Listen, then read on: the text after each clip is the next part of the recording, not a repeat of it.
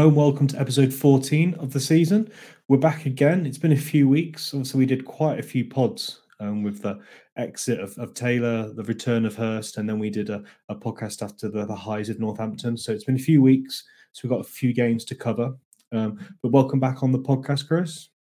Thanks very much for having me. Delighted to be here as always. And yeah, nice to be joining after another win. So yeah, hopefully a little bit of positivity again tonight. Yeah, and welcome back on the podcast, Mike. How you doing? I'm still walking on air after the weekend, mate. It's all positivity from me. Hursty's at the wheel. We are loving life. Yeah, it's good. And yeah, welcome back on the podcast, Dan. How you doing? And yeah, you wanted to talk about one of a youth team, so yeah, you can say hello and yeah, talk about that. Yeah, I'm obviously pretty good as well. When you live in Berkshire and you've just won at Reading, scoring a couple of fantastic goals, the world is a good place. But I just thought it was quite interesting. One of my under eights at Ascot United is at Reading. He's in their sort of academy scheme, and they played in a tournament yesterday, so he wasn't at the game. And the tournament was up at Leicester, and the town under eights were involved as well. Leicester City were there, Reading and Shrewsbury, and apparently the Shrewsbury under eights were fantastic, and they beat Reading, they beat Leicester, and they came across really well. Now I don't know too much about the Solop under eights, but if anyone is listening from the club and anyone is involved in the junior sections, they came across very well, made a good impression, and yeah, certainly the guy in my team not only had me going on at him about Shrewsbury Town beating Reading Football Club, he also had to come and tell me that Shrewsbury under eights had beaten Reading under eights as well. So it was a good day. Not a good weekend for that young man then. I'm sure said he'll be fine, but yeah, he's had better ones. You're right. Yeah, Dan, actually, one of the kids in the team that I coach, I've got an under-9s team that my son's in and I help coach. One of our lads is playing up a year and he's actually in that Shrewsbury under-8 squad. I'm not certain he was in Reading yesterday, but he certainly is in the Shrewsbury Academy as an under-8 and good little player. So yeah, it's nice to hear that his team are doing well and thriving. So yeah. Yeah. You Well, he would have been in Maybe Reading. In 10 years' time, I'll see him running out for the first team. You never know. It would have been in Leicester, Chris. It was at Leicester's training ground, which apparently is the bee's knees. So I hear it's fantastic. Apparently spent loads of money on that. I shall ask him about it at training this week. Brilliant. So yeah, plenty of games to jump into, loads of discussion points. Let's jump into it.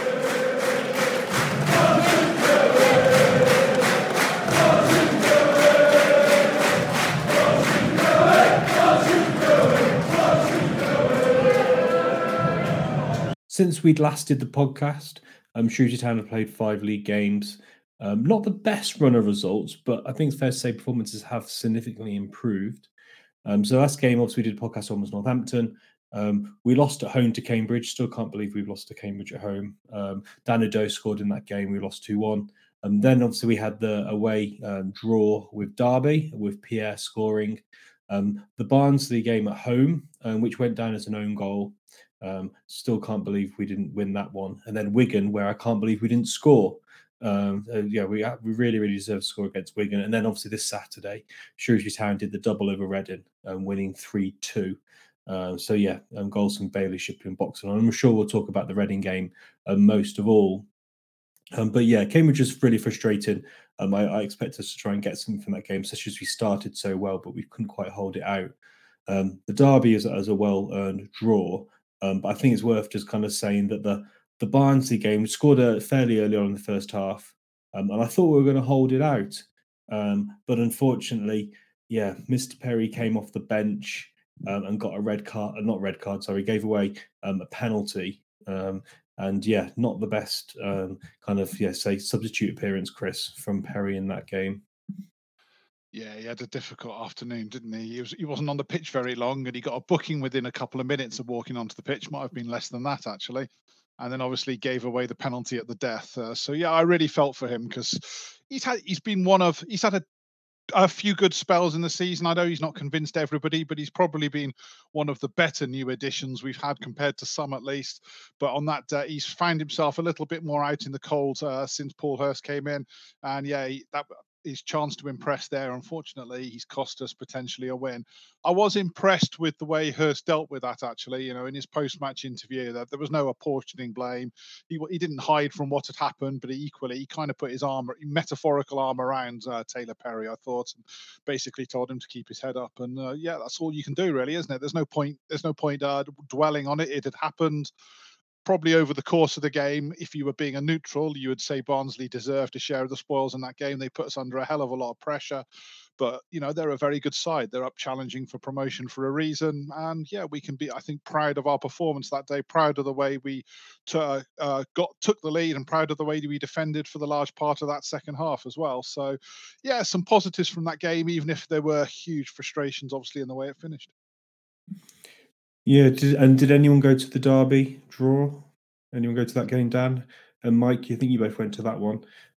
Pleased with our performance? I was driving to Dartmouth that day, so I couldn't attend. I was going on holiday. Yeah, I mean, to say this period, I haven't missed a game in this section we're covering, so I'm definitely all bought in on the poor Hurst revival.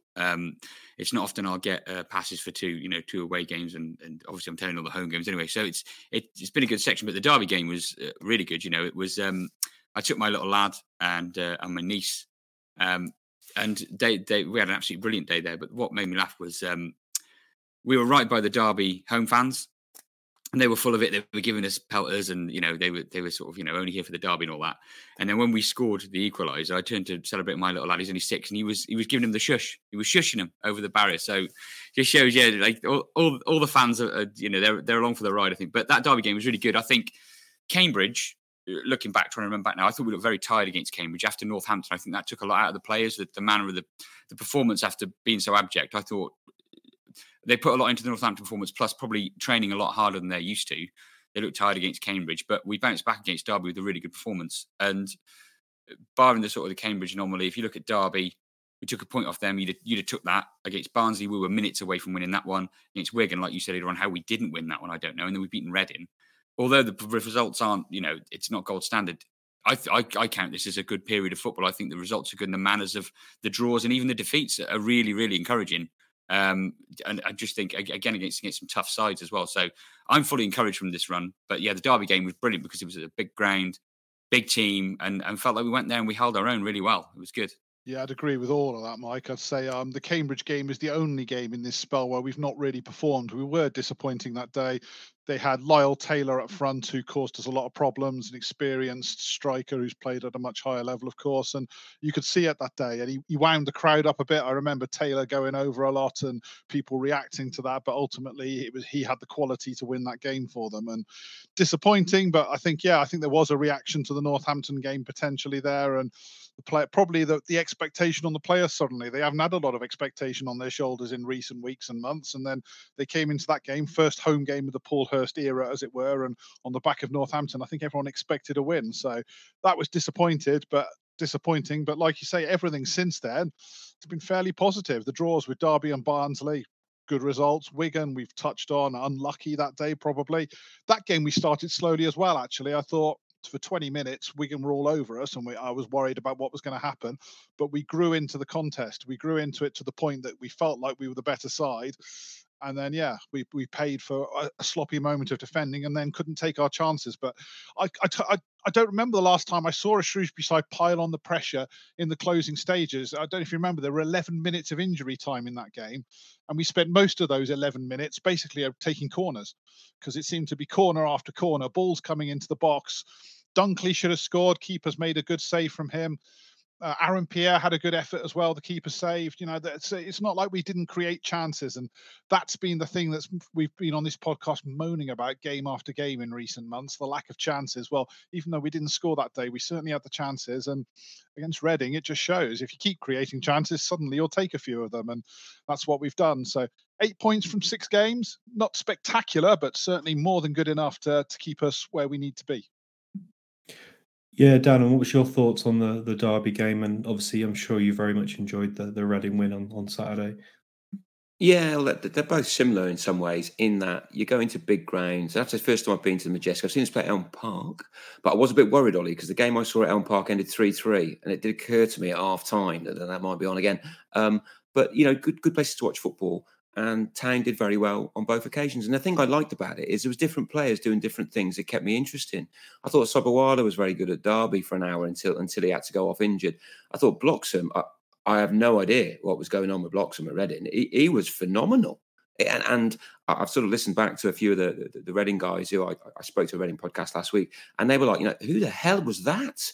It's cool. And if that Tom Bloxham is what we're getting from here on in, then we have a player on our hands. Because I thought he was brilliant. Not perfect, but brilliant. And also, I sort of like one or two things I heard this morning about from the Reading guys. They never want to play Shrewsbury Town ever again. That's the official position, right? And hopefully they will next year because we'll both stay up. But it's not often people say that about Shrewsbury Town, is it? But I can see why they say it. So I'm thinking Derby might be in the same position, guys. We have a decent record against Derby, and I thought the shape of the team was really good, just as it was yesterday. I thought, we were a bit luckier, and we weren't against Wigan, but we were a bit luckier, and that can count for a lot as well. Yeah, there's been some fantastic stats shared by Rodman, who was on BBC Shropshire on Saturday. By all accounts, he did a really good job. And he shared some fantastic stats. And I know some fans get very upset when you talk about stats or XG. So bear with us. But there's some good stats in here. So before this is all pre-Paul Hurst and then post-Paul Hurst building up into Reading. Obviously, the Reading game doesn't count. But in terms of ball possession, we were 23rd, and then we were 16th. Shots per game, we were 23rd, and then second. So the Paul Hurst team was second in the division for a number of shots. Crosses, we were 21st, then we're second. And then passes into the final third, and we were 22nd, and now we're first. And then possession, pressing and regaining possession, we were 19th and now first. Now, that's to say, Dan, that is quite a phenomenal turnaround. We talk about performances, and we're a bit unlucky in some of those games. We could easily have got a win against Barnsley, a point against Wigan. But that performance and the turnaround from Paul Hurst in a performance point of view is absolutely phenomenal. Yeah, and I like a stat. And some of those stats are really interesting, but I don't think they quite tell the whole story. They don't quite tell us that much about shape. Maybe indirectly they do, but the shape of the team is. And that's what I wanted to talk about. So they're the stats. Yeah. What do we think has contributed to those improvements of those stats? And I'll start with you, Dan. You said shape. I think shape's a big one. Yeah, I think there's a lot going on here. I mean, managers at all levels in all industries have got to get the best out of the people who they work with, right? And Paul Hurst and his team have clearly got something that Matt Taylor didn't have. Now, Matt Taylor might have that with another group in another situation, but Paul has come in and has clearly given them this sort of je ne sais quoi that they wouldn't have had otherwise. But he's also clearly done stuff, and the shape just looks better. It just feels better. We got more time on the ball. And I think that makes a real difference. Having those two holding midfield players, I think Kenner came on for half an hour yesterday, and it looks like he'll be better for this as well. And I quite like Kenner, as you well know, but I was a bit worried that he might not fit in. But I can see that he could do. And so I think the big picture push in giving players confidence in their own ability seems to be working. Now, I don't know how he's done that. I'm not in the dressing room, but that counts for a lot. The 4-2-3-1 works. A 4-3-3 would work. But the key thing for me is that the players seem to be listening, buying in, and believing that they can do better than they have been. I think I think Dan described it quite well. There's a sort of a nebulous thing going on you can't really describe. Is it the vibe around the place? Paul Hurst comes in with a very, very positive outlook, very positive mindset. And he clearly, from when we went to Northampton, we covered it on the last pod, it was night and day, like a different set of players, like we were watching a different team. And you could just tell that he had freed them up, the brakes off. We were playing with the handbrake on under Matt Taylor. We were worried about every opposition. We were worried to lose. We weren't trying to win. Paul Hurst come in, and just by simply moving to a back four, it frees up one extra body to be further up the pitch. It just means you've got more options to pass the ball in their half. There are more options to keep the ball. If you're looking for a willing runner into a channel, there's just one more person up there to make the run. It means you can make the ball stay in the opposition's half a bit longer. And if the ball's in their half, you can maybe nick a shot. You can nick a pass into a dangerous area. And so those stats are a net result of the ball just being up the other end of the pitch more. And that comes from, like Dan said, setting up with a much more positive formation.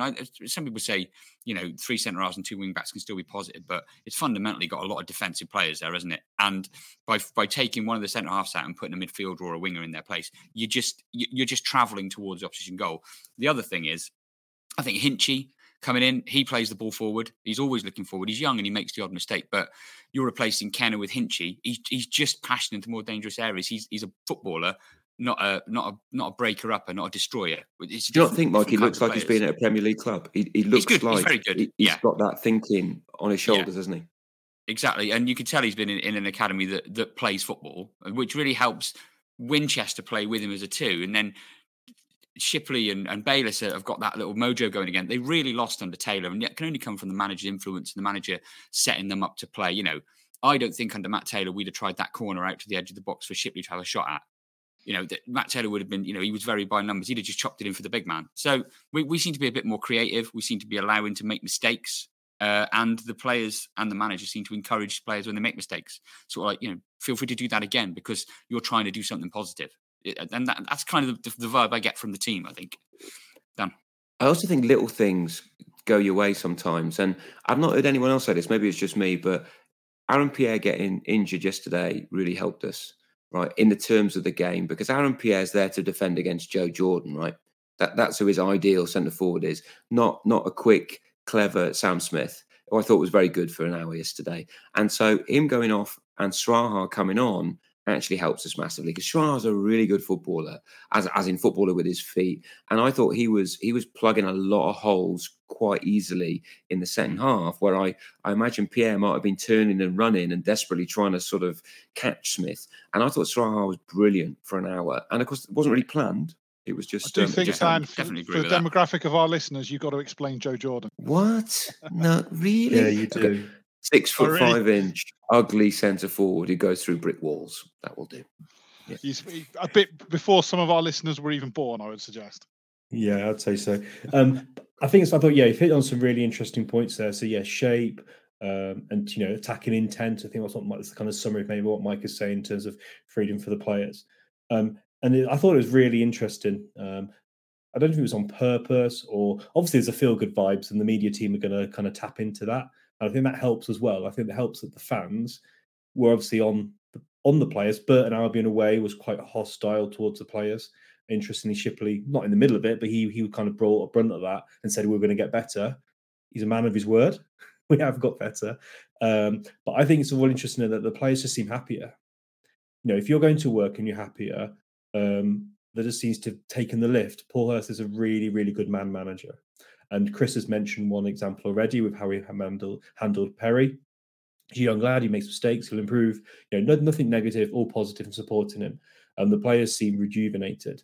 And I think the thing that I like the most is I do wonder, and it maybe I'm creating a conspiracy theory here, but did Paul Hurst make the decision to bring Bloxham back?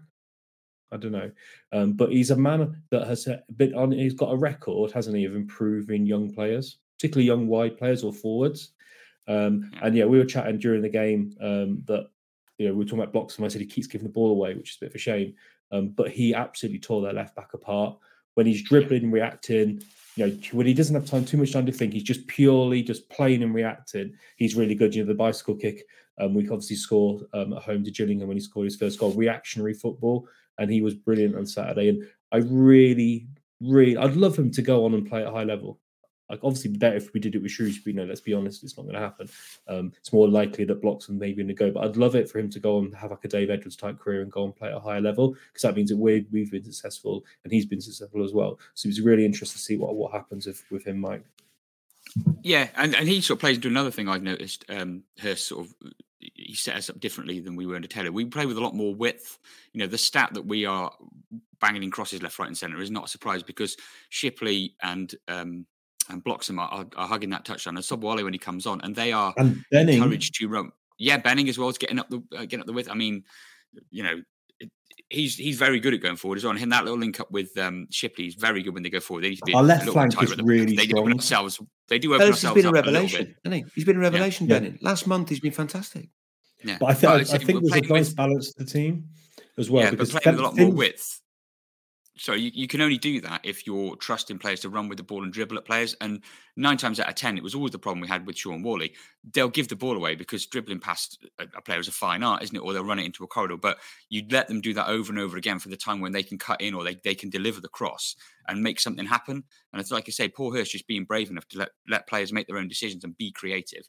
And that comes from the width that's in the pitch. But pulling that width out then means there's more space in the middle for the midfielders. It feels better than it's all being gummed up in the middle of the pitch and just waiting for a wing back to overlap. And more often than not, it wouldn't. And that's why we felt a little bit stilted under Taylor, I think. And again, it's just a little bit freer under Paul Hurst. Well, I think having footballers in the middle of the park is a huge one as well. Obviously, Hinchley coming in, Winchester playing there as well. obviously helps a lot. But I think also actually, the fact that we don't have an out and out right back at right back actually, the thing actually helps us, because it means that Benning can just bomb on, and we do then to actually sometimes become a bit of a three at the back with Feeney sitting back. He does go forward, but yeah, interesting that we have that balance at the moment. And I think our left flank is definitely the most technically gifted. Benning, Shipley, and Bailey's all linking up. And I think one of the points to make is that it was players that have jumped back into form very quickly. So even Morosi's probably a bit better form as well. He had a really good game against Barnsley. His form was kind of ebbing a little bit at the end of the Taylor era. And then Shipley and Bayliss look absolutely revived players. So Chris, it's been quite interesting, hasn't it, what he's done with the players? Yeah, the ones you mentioned there, Bayliss in particular for me. I mean, we've talked about him on this podcast several times in terms of how he's just not been there this season. We've been waiting for Tom Bayliss to wake up, for want of a better word, but certainly in the last month he has woken up. He's contributing, he's creating, and we saw him back to scoring again as well this weekend. So yeah, Tom Bayliss suddenly looks like the footballer we want him to be, the creator who can make things happen. I suppose.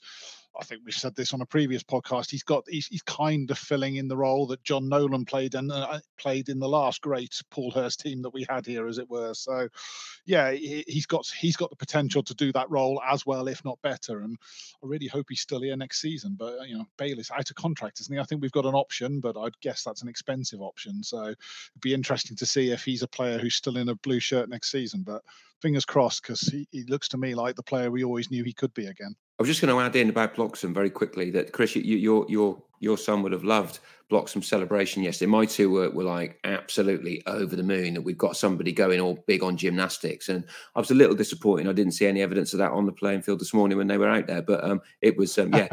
And all the kids in the away end loved that celebration. I want to see more of it. The club tweeted that. It's very impressive, isn't it? It's very impressive. And I was driving back from a 9-year-old's birthday party when that goal was scored, and I listened to it on the radio. Stuart Dunn was getting very excited about that goal celebration. Alex Rodman missed it. Alex Rodman was too busy looking at the crowd, he said, and he said he missed the whole thing. But yeah, Stuart Dunn was telling him to look out for it on the replay, and so I made sure I did. And yeah, fantastic. It's just exuberant, isn't it? It was lovely to see a young player enjoying his time, and he's been getting close. We talked earlier about the own goal in the game against where was the own goal? Derby, was it? Barnsley at home. Barnsley, sorry. That was Bloxham, wasn't it? It was in amongst that. And in fact, in the stadium, that goal was announced as Bloxham's, but it clearly was an own goal. But he's been getting closer. But that was his first goal in Shrewsbury colours, apparently, for a couple of years. So we've been waiting a while for that. And yeah, fantastic for him. And hopefully the first of a few to come. And I think one of the things that's maybe surprised as well, looking back on the victory on Saturday, and a question for Mike and Dan. Dan Ado was injured or unwell and was able to play. How did you think Bloman played? It's one thing kind of following the game, but there's another thing being there live. Or do you expect Dan Ado to come back into the starting lineup? I think Ado will go straight back into the starting lineup. Bowman was hard working and honest, but more often than not, he just wasn't sort of in the right place. And he's a little bit slow to release control and shot, didn't he? But yeah, didn't have. Yeah, in 90 minutes, you kind of expect a little bit more than that. And I think he's all right. I'm coming off the bench and running down a defence for the last 15 minutes, fine.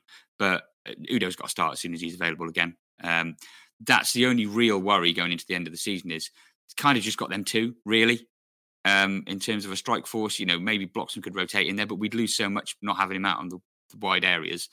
And unless you play Trouble and then Bloxham. O'Brien, but you're starting to fiddle with players who want straight through the middle, number 9 hold-up players, and we feel like there. So if Dan Udo rolls his ankle and is out for 4 weeks, we're struggling. We're not struggling because the other players in the team are really contributing, but we're not as effective, I think. And that's a big thing to manage going through to the end of the season, making sure that Udo's available more often than not. I hope would be what I would think. What do you think of on Saturday, Dan or Chris? All I was going to say, sorry, quickly, is what I would say as a positive is when you have a setback when, let's face it, probably our best player is missing, certainly our most likely goal threat is missing. You think, I saw the social media reaction when the team news came out was, well, we're not scoring today then, and this is going to be a hard afternoon and all that. And actually, we end up scoring 3 goals away from home for the first time in well over a year. So, we managed to deal with a setback and respond. And, that's a credit to the manager and a credit to the players, because that could have been a difficult situation for us. Yeah, it's funny. We scored 30% of our away goals against Reading, and 26% of all our goals this season against Reading. So there's no surprise, Dan, that their fans don't want to play us again. Yeah, I mean, the Reading reaction has been quite interesting, I think, because in a way, I get it. You know, you've lost 3-2 in quite odd circumstances both times to a team that they probably expected to get 6 points from. You know, because that's what big clubs do. They expect to beat small clubs, right? But also, I get a bit annoyed with some of the reactions. The immediate reaction to all of our goals in one of the podcasts I happened to listen to quickly this morning was that it was all defensive mistakes. And I'm like, really? Was it Jordan Shipley? You can't give him just at least a little bit of credit for absolutely the corner and a it? volley is no talent there. And then that was David Button's fault. It's David Button's fault. David Button should have saved it. And it's like, well, yeah, maybe. Every goal ever scored is a defensive mistake, guys, right? It is, because somebody could have been stopping it. Sometimes you've got to put your hand up and just say, as we have done on our podcast today, giving respect to the Cambridge striker and even the Reading striker. So I think it's and Sam Smith. I thought Sam Smith was very good for an hour, but a lot of the time that the Reading reaction was very much that what I find quite depressing. It was all about them, and it was all about mistakes that they made, and there wasn't really any evidence that we did anything, and we just happened to score one of the best goals that we will score all season. And I thought Bloxham's goal was a really good goal. I thought Bailey showed a fair amount of skill to finish it, but we weren't getting a lot of that. Cutback was class. Yeah, the composure to do that, Mike, in the box was very impressive. Yeah, brilliant, and it just goes to show a guy who's confident. But interesting, I listened to Shipley's post match, and he said, "I knew Tom would do that when he got in the box. I knew he wasn't going to hit it with his left. He prefers it on his right." And he said he knew he was going to chop before he did and go near post. So they obviously understand each other's game as well. They're obviously well drilled. But I was just thinking about the other things that you could sort of point to that Paul Hurst has done to sort of turn this round and make us a much more competent unit. And the first thing, I think we mentioned it on the last podcast, is he's playing the ready footballers, the footballers that have hundreds of league games under their belts, and he's consistent with that team selection. You know, he's only really making enforced changes, or he's bringing people on at the end of games for tired legs. But his first 11, if we didn't have any injuries, would probably be the same until the end of the year. And he's relying on the experienced players and the sort of the fit and the able players. Gone are the project players, I think we called them. They're slowly being fed back in after he's had time to spend with them, but they didn't go in from day one, did they? So, we saw Sahar, brilliant. If he can blood him back in slowly, that's great. And there's definitely a player there somewhere. Max Matter, he's been bombed back to Ireland.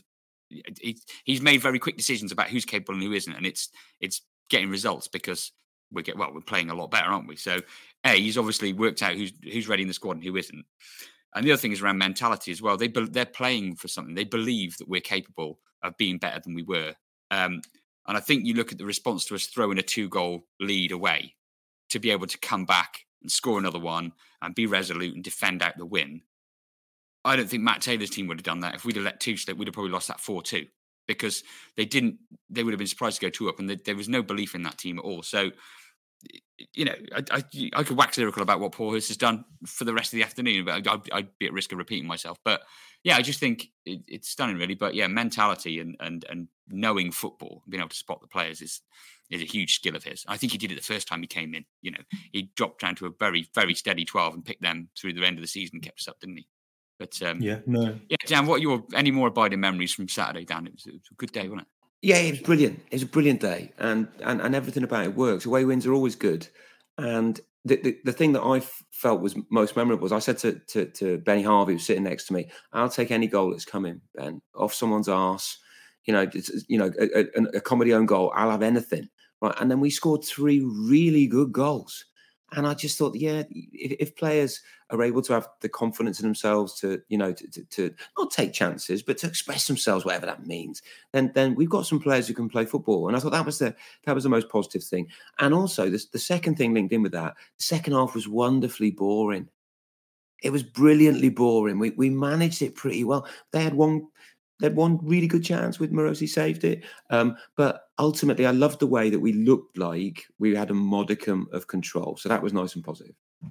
And I thought that was really interesting. Paul Hurst mentioned that in his post-match interview. You don't have to play 5 at the back to be defensive.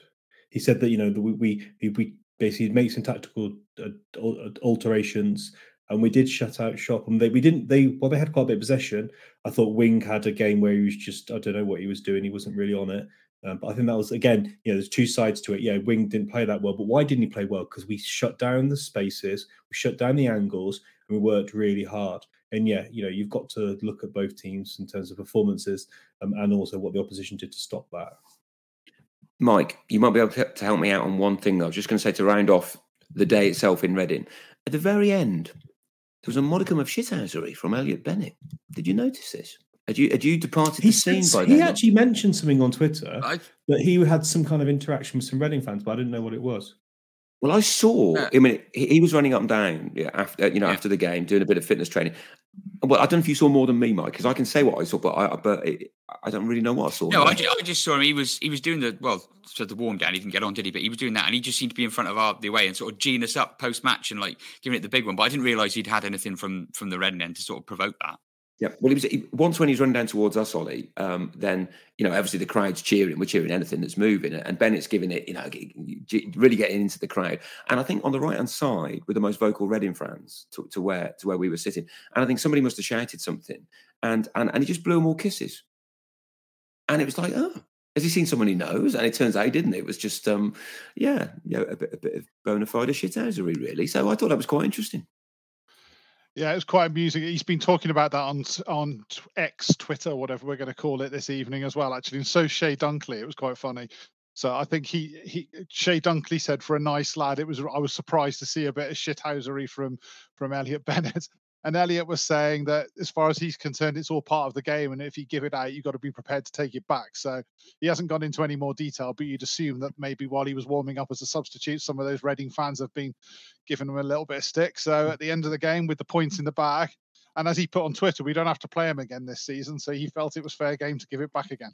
And to be clear, just in case anybody wonders if he did not do anything out of order, blowing kisses at the crowd is absolutely not out of order, folks. We don't know what he actually said to him as well. So yeah, it was a nice way of doing it. Talking of different players, there's going to be a few obviously interesting options at the centre back. So, we said that Shahar came in and did well. I thought he does well down. And yeah, you talked about his physicality. You said he was a clever player. I think he's really calm in possession as well. He often looks to try and make a pass. He's one of those players, he has been schooled at a higher end. So that's really good to say. And then Chris made a good observation in the agenda that Flanagan might be back soon as well.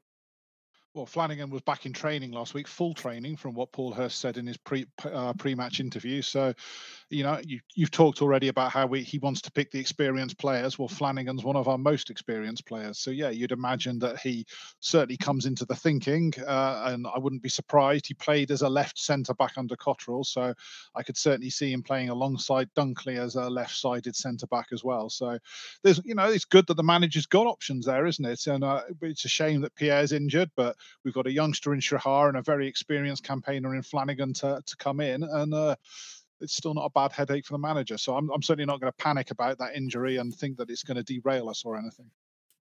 Yeah, I'd like to put a positive word out there for Aaron Pierre. I think a guy who was brought in by the previous manager was a bit of a stopgap, bit of a out of contract. Come on in and see if you can help us out a bit. He's been an absolute warrior. He's had to work hard to get up to fitness, but he's been a real bonus for us to get in at a difficult time when Flanagan got injured and only have it. So I just think like Aaron Pierre, Anderson, where's Anderson? He's nowhere near the side. Yeah, and for all people say he's not great in possession and he's not very fast, but he has saved us goal after goal in his performances over this run, and I can't say enough good things about Aaron Pierre. I think he's been brilliant. And is he injured for? Do we know if he's injured for a while now, or if that's not been divulged yet? The manager said it was a groin injury, and he thinks it might be a few weeks, but that was based on theory rather than knowledge. But shades of Toto Unciala for me. When Paul Hurst signed Unciala, he came from Hartlepool, who were near the bottom of League Two at the time, and he wasn't getting in their team. And I remember Hartlepool fans on social media saying, "What the hell are you signing him for?" And let's be honest, most Shrewsbury fans at the time thought, "What the hell are we signing him for?" And he turned out to be fantastic. Now, Aaron Pierre, since he left Shrewsbury first time around, has knocked around at Sutton United and at Wimbledon in League Two and failed to pull up trees at either of them.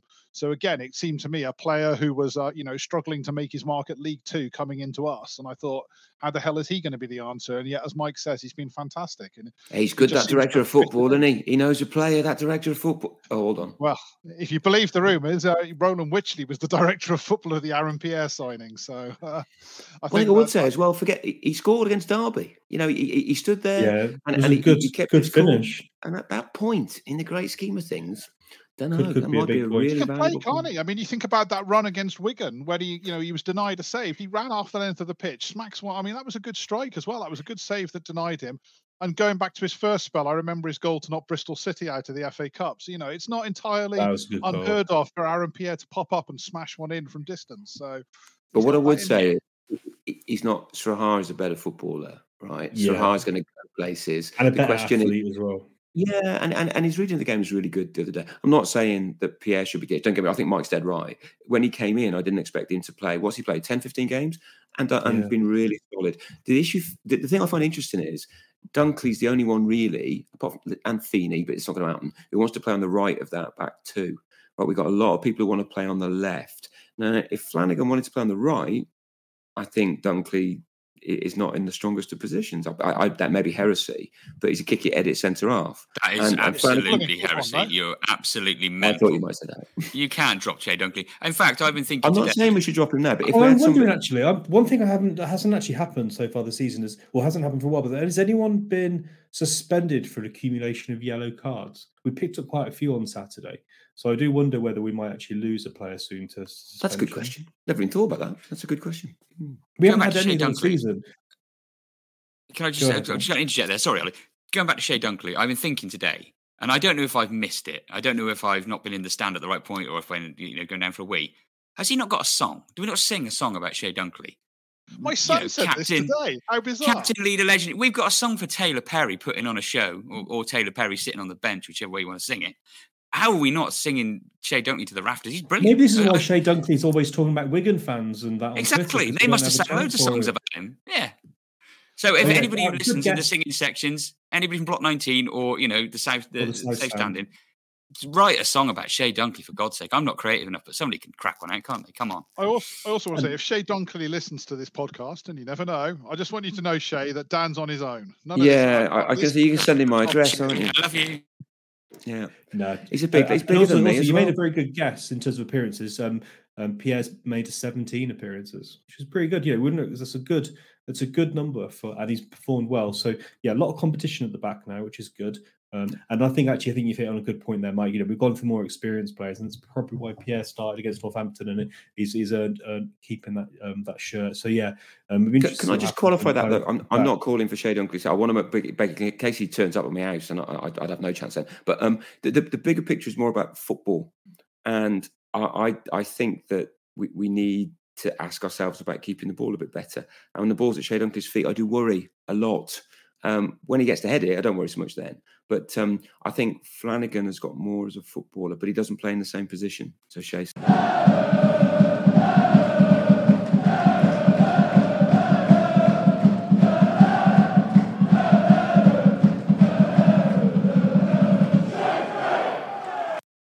Fixtures coming up, some winnable games, I'd say. It did get saying that the fixtures did look a bit tougher after Blackpool beat Bolton 4-1, who seem to be on a bit of a not doing so well at the moment. But yeah, Tuesday night, Shrewsbury Town are away at Lincoln. Get a point for that. I think that'd be good. Then we've got Blackpool at home. Then we've got Port Vale away, and Port Vale are not doing very well. Moore's only won 3 defeats since he's been there. Then we've got Exeter. And then we've got Carlisle, who I can't wait to play. Carlisle. Hopefully Paul Simpson is the manager. He's called out some of their players in the press last week and then had to apologise for it. And I do vividly remember Carlisle fans getting extremely upset with me that I said that we were two poor sides. And they got 20 points. So I think it's fair to say they're a bit shit. So yeah, looking forward to playing them. So interesting fixtures coming up. I'm going to hopefully get some points from those. Go ahead, Dan. Yes, I think you're right there, Ollie. I mean, we're at the business end of the season, right? There are always going to be interesting fixtures wherever we were playing. The Blackpool one, I think it's worth remembering they are top of the home league table. They're very good. at Bloomfield Road. They're not nearly so good away from home. I think they've lost 8 of their 16 games, something like that. So they're clearly not a basket case. I'm not saying that, but I'd rather be playing them at the Meadow than I would away. So given that we're a bit better at home generally, I think we should go into that game being a bit more positive than the league positions might lead us to. We were better at home. Let's be honest. We've played 3 at home and 3 away under Paul Hurst, and so far away from home we're unbeaten, and at home we haven't won any. So that at the moment that record has actually reversed a little bit. But yeah, you're right that Blackpool obviously demolished us at their place, and I'd rather be playing them at home right now. Got a tough one before then on Tuesday night. Lincoln have been doing really well under Skabala to the point that they're on the, they've got a slim chance. They're probably us from last year in that nobody's really got them in the playoff race, but I bet their fans are dreaming about it and thinking it's not impossible when you look at. Mind you, did you see the leg up they got at the weekend with the first goal? I mean, the Port Vale captain took a free kick, tried to pass it square across the box and didn't. He just passed it straight to the centre forward. So we could do doing that without doing that in the first minute of the game, which is I think when it was. Sensational. It's a lovely little clip to watch, isn't it? It's just one of the worst free kicks you'll ever see. As was Toto and Salia's own goal. Have you seen that, guys? Yeah. Yes, brilliant. Oh, dear. What a lazy. How was that given as a goal for the player who hit the shot as well? If people haven't seen that, you need to go and find it. It's there on social media. So Burton's game on Saturday, Unciala deflects a shot, which he kind of sticks a leg out like he looks like he's a ballerina or something. The angle he's got his foot at, and the ball deflects off it, doesn't it, and floats up over the keeper. That's not been given as an own goal so far. I can't see how. To me, that's an Unciala own goal. So yeah, we're going into got a few games, haven't we, against a few teams that have got a bit of form. Blackpool, Lincoln. And a few teams that are not doing so well at the moment. Obviously, Carlisle, Port Vale, and hopefully we can get something against Exeter. I feel like we owe them something from last season. Still can't believe we did that. Bayliss didn't take that chance away. It's still sort of vivid in my memory. It's interesting to go into this run of games though, and maybe I've got my Paul Hurst spectacles on, but I'm not going into any of these games with a huge amount of fear. The way we're playing, we're positive. I feel like there's results everywhere if we get it right, and I think we should be going into these games looking to take points, not looking to sort of nick something here or there. If we play the way we're playing now, if we carry that on through the rest of the season, I think we've got enough. I'm much more confident than I was a month and a half ago. I thought we were doomed under Taylor. So it'd be nice to review that little section of games again and see whether the wheels came off or whether we carried it on, because it's kind of make or break now, isn't it? That little section. Yeah, I think if we get to Carlisle and we've won, we've picked up a couple of draws, got at least 2 wins, I think we'll be fine then. So it'd be interesting to go ahead. Just kind of doing a little bit on Salop news. Our big marquee signing for Mickey Moore in the summer, where we paid money and signed a striker, has gone on loan back to Sligo Rangers, which is it Rovers or Rangers? I don't know. Anyway, Rovers. I think it's Rovers. Yeah. But that says a lot, doesn't it? A disaster for Moore. That we're going to cover the director of football and Moore signing in more detail. But I think it's worth just quickly touching on there that it wasn't the best week for Mickey Moore's signings in terms of Perry and Mata going out. And I think also says a lot about Taylor's management that Mata was in such low confidence that he went to Paul Hurst and said, I need to get some game time. So disappointing to see. I'm not averse to him going, Ollie. I mean, clearly he's not in the plans at the moment, and you would hope there's something about him. I sensed a bit of a lack of confidence. Well, I think it's better for him to be playing in Ireland than not playing with us, right? Yeah. Well, and it's interesting. Because a guy who I know works in football recruitment, and he says that a number of EFL teams were looking at him. So there is something there, and maybe Paul Hurst can do something with him when he comes back in the summer. Hopefully, a bit of confidence. So worth keeping an eye on that. And then another little bit of news. Obviously, the season tickets are on sale and they've been frozen, which I think is quite a big surprise given where inflation is and where the club finances are. So I think it's quite nice that the club have done that. And also, kids are free again. Under 7s, is it, Chris? I can't remember. Under 7s are free. So that's a under nice seven's offer as free, well. and under 13s are only 15 quid for the season, so almost free. So yeah, both Yeah, pretty good deal, really. yeah, And I I think was that's quite fair. impressed with that. I'm still There was a saying it lot should of be noise. 23 quid. It should be 23 quid, not 15. £1 a game. I like that. Perhaps it's my OCD kicking in, but I don't understand why 15. I'll pay more, folks. I'll pay more for my twins. 23 quid, please. Okay. Well, I'll keep the 8 quid and spend it on something else. So. Yeah, absolutely. I'm with Chris on that one. Himself, probably. But yeah. And then finally, Mike, you're doing some running. Yeah, some running. It doesn't look like running when I'm doing it. People who listen to this podcast have been listening for a long time will remember Ollie originally started it with my brother Glenn, who passed away about 16, 14 months ago from bowel cancer. So while Glenn was alive, he was an avid runner, big marathon runner, always used to try to get me involved. I always used to find an appropriate excuse not to bother because I hate running. But I have signed up to run the London Marathon to raise money for Bowel Cancer UK. So I've got a Just Giving out there, which is called Mike's Marathon for Glyn. I might get Ollie to see if he'll tweet a link for it. If anybody's got anything they want to contribute, if they enjoyed Glyn's sort of output over the years, his general rantiness and some of his wild flights of fancy he had, then if any quids you can chuck in would be brilliant.